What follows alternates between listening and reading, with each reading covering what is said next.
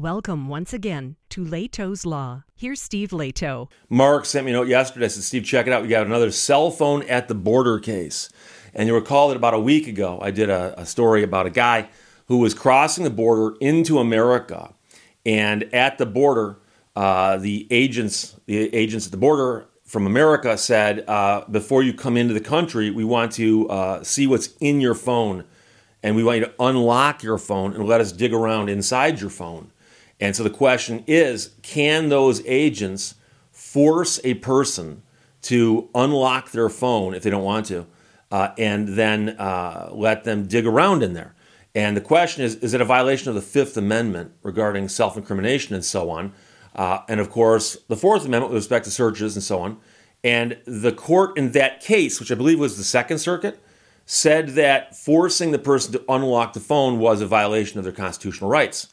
However, they also admitted in their opinion that they were probably an outlier on that, and it was possibly going to have to go up higher to get a final decision. So when I first saw this case, and it's another phone case, but this one's out of the Fifth Circuit, which is Texas and Louisiana and Mississippi, I thought, what's the difference? Well, there's actually a difference here in that a person's phone got searched as they were coming in. They weren't forced to unlock it, it just got searched. And when searching it, the authorities found stuff on the phone that was illegal. And so that would be more of an argument regarding the Fourth, not the Fifth, because that's simply regarding the search of the phone. They weren't forced to unlock it or anything, at least that's not part of this argument. It's simply if you're crossing the border into the country and the agents at the border see your phone, start digging through it without any interaction from you, and they find stuff on the phone, could that be used against you in a court of law? And the Fifth Circuit, United States Court of Appeals says, yes, that can be used against you. And by the way, most courts have ruled that way with respect to a simple search of the phone without any participation by you in unlocking the phone. So I have the opinion in my hand, I believe it was filed yesterday, United States of America versus Castillo. And the case is just an opinion. It's a short opinion. So the Fourth Amendment protects the right of the American people to be secure in their persons, houses, papers, and effects against unreasonable searches and seizures. Today, we address what searches are reasonable and unreasonable at the intersection of two established lines of Fourth Amendment precedent when the government searches a cell phone at the border. On the one hand, the Supreme Court has long held that searches made at the border are reasonable simply by virtue of the fact that they occur at the border. So in other words, they're saying, look, if you're sitting in your house in the heartland of America, your house is secure and they don't have the right to come barging in there. However, when you're crossing the border into the country, that's a different matter. And I can see the distinction because there's going to be a heightened concern of things that happen at the border. Of course, I'm going to be annoyed if they say, we want to see your cell phone. Because I got so much stuff on my cell phone that it's a slice of my life. Photographs I've taken, emails I've sent or received, texts I've sent or received, messages on Facebook I've sent or received, and of course all of my TikTok videos. Pursuant to the long-standing right of the sovereign to protect itself by stopping and examining persons and properties crossing into this country. That case law goes back to 1977, but goes back much further than that, but it gets updated from time to time. On the other hand, the court has also made clear that searches of modern devices like cell phones can be unusually intrusive, as I just said. And that's citing a case from 2014. This circuit, the Fifth, has not yet articulated the standard that governs cell phone searches at the border. In some circuits, the governing standard depends on the extent of the search, whether the government is conducting merely a manual search of what is immediately available on the device or a more intrusive forensic search. The circuits, that is the court circuits, are divided over whether reasonable suspicion is required for a forensic search of a cell phone. But every circuit to have addressed the issue has agreed that no individualized suspicion is required for the government to undertake a manual border search of a cell phone. And they agree with that. So they're saying if you are simply crossing the border into America, they can say, let's see your phone. And if you were to ask, have I done anything wrong? They can say no. Have I done anything suspicious? No. Do you have any probable cause to look at my phone? No. Let's see your phone. And you have to let them see it. That's what they're saying the law is. I don't agree with that, but I do agree that is in fact the law. That's the problem of the position I'm in, is I see what the law is and I disagree with it. I don't think they should be allowed to just search my phone for no reason, especially if I'm a U.S. citizen coming into the U.S. The parties jointly stipulated to the facts that govern this appeal. The defendant and two others crossed the international bridge to Texas in a recreational vehicle that was towing a passenger car behind it around midnight. Upon reaching the port of entry into the U.S., the RV was sent to a secondary inspection station, as is standard operating procedure when it comes to vehicles of that size entering the country at that time of night. The defendant and his companions told border agents they had nothing to declare.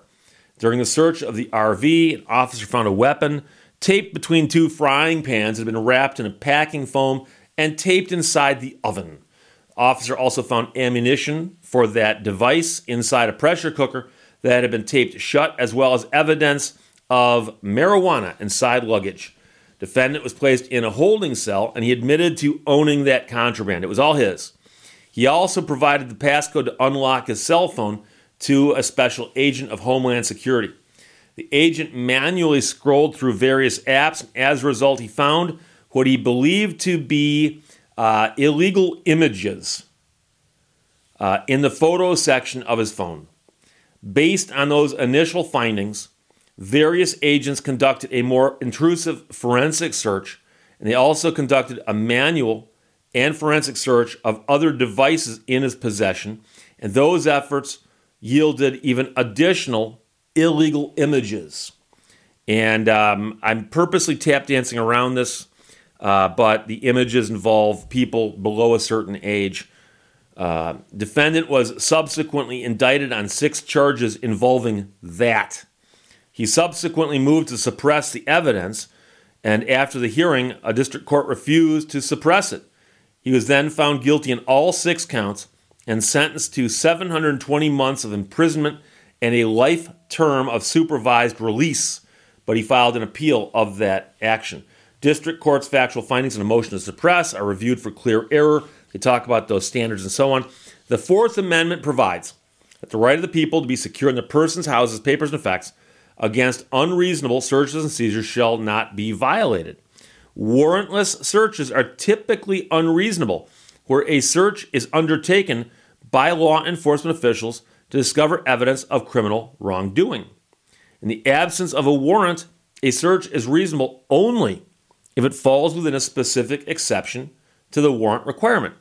The border search exception is a long-standing, historically recognized exception to the Fourth Amendment's general principle that a warrant be obtained. The border search exception allows officers to conduct routine inspections and searches of individuals or conveyances seeking to cross the borders without any particularized suspicion of wrongdoing. Moreover, even so-called non-routine searches need only reasonable suspicion, not the higher threshold of probable cause. So they're dividing it up and saying, look, for them to look at your phone and scroll through a couple apps, they don't need any reason whatsoever. They can just say, we felt like doing it. But when they do the non-routine search, that is, they hand it over to an IT specialist who starts going through it forensically, at that point, they might need the reasonable suspicion, but even that doesn't require probable cause. And as you can imagine, reasonable suspicion, they can just say, oh, I was looking at the guy's phone, he started to act nervous, started shaking. He started, getting jittery. So at that point, I was suspicious, and it was reasonable. So for border searches, both routine and not, no case has required a warrant. So this is one of those rare occasions that I pointed out to you where somebody might have had time to go get a warrant. They don't need to. The scope of a search conducted under an exception to the warrant requirement must be commensurate with its purposes. The border search exception reflects the long-standing right of the sovereign, that's the country, to protect itself by stopping and examining persons and property crossing into this country. The government's interest in preventing the entry of unwanted persons and effects is at its zenith at an international border, and has been recognized since the beginning of our government. Historically, such broad powers have been necessary to prevent smuggling and to prevent prohibited articles from entry. Accordingly, courts have allowed a variety of border searches without requiring either a warrant or reasonable suspicion. And they just cite case after case after case, going all the way through. And many of them are Supreme Court cases, which means that they are binding precedent on this circuit. To be sure, modern cell phones are fundamentally distinct from other personal items. As the Supreme Court observed in a previous case, many of these devices are in fact mini computers that also happen to have the capacity to be used as telephones. One of the most notable distinguishing features of modern cell phones is their immense storage capacity. Before cell phones, the search for a person was limited by physical realities and tended as a general matter to constitute only a narrow intrusion of privacy. But today, the possible intrusion on privacy is not physically limited in the same way. Think about this. 40 years ago, you're crossing the border coming into the country, and they decide to search you. They get your wallet. And I remember a time when, even that would upset me because of the stuff you might find in my wallet. It's not that I've got stuff in there that's illegal or dangerous. It's just I got a lot of personal stuff in my wallet. But on the other hand, they dig through my wallet. Okay, no big deal. But your cell phone, that's got a lot of stuff on it. And there's actually one other thing that I think they've missed because I did not see this referenced in the opinion. And that is that the cell phone has the ability to retrieve things that are not on the cell phone by a person holding the cell phone. So, for instance, a person could go into an app on a cell phone where it accesses things that are stored elsewhere. So let's suppose that you take a lot of photographs and you upload them to the cloud and then you delete them from your phone. Someone gets a hold of your phone, they do not have those photographs yet. But if your app is on your phone, they can access them. So now it's not just that they're searching your phone, they're searching other parts of your life that are accessible by that phone. And keep in mind, for instance, that if you've got any of the tracking apps on there, they can also look at the phone and see where you've been. And depending on how far back that tracking app goes, they can see where you've been for quite some time. So there's more information on there. And so that's the only thing I'd really like to see addressed here. And I wouldn't be surprised if somewhere down the road somebody raises that point and says, okay, you looked at my phone and my phone contains pictures that I took with the phone. Got no problem with that. I took pictures, so what? But they then used the phone to access things that are not in the phone directly, but the phone is simply a portal to them. And in that instance, they're not looking at something I'm, quote unquote, bringing into the country. I'm not.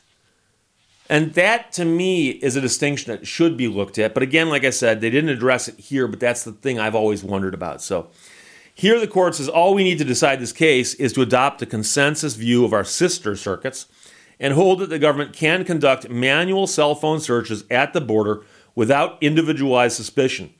And so, search being valid, the evidence gets in, the man's conviction will stand.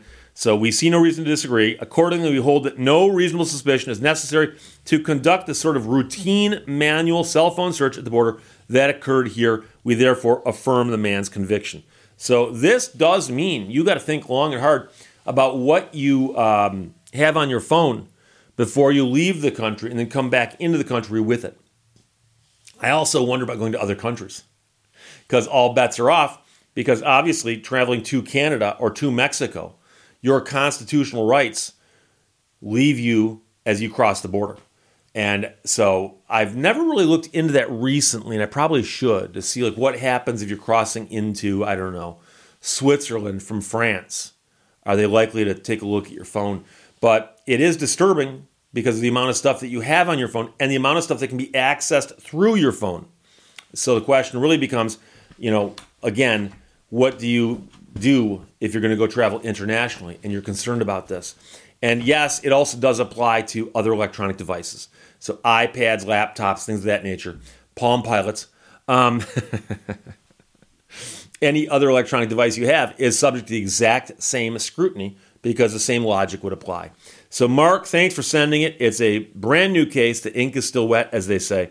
United States Court of Appeals for the Fifth Circuit decided and filed yesterday, U.S. versus Castillo. There you go. Questions or comments, put them below. Let's talk to you later. Bye-bye. Thank you for watching Leto's Law. There is no such thing as fun for the whole family.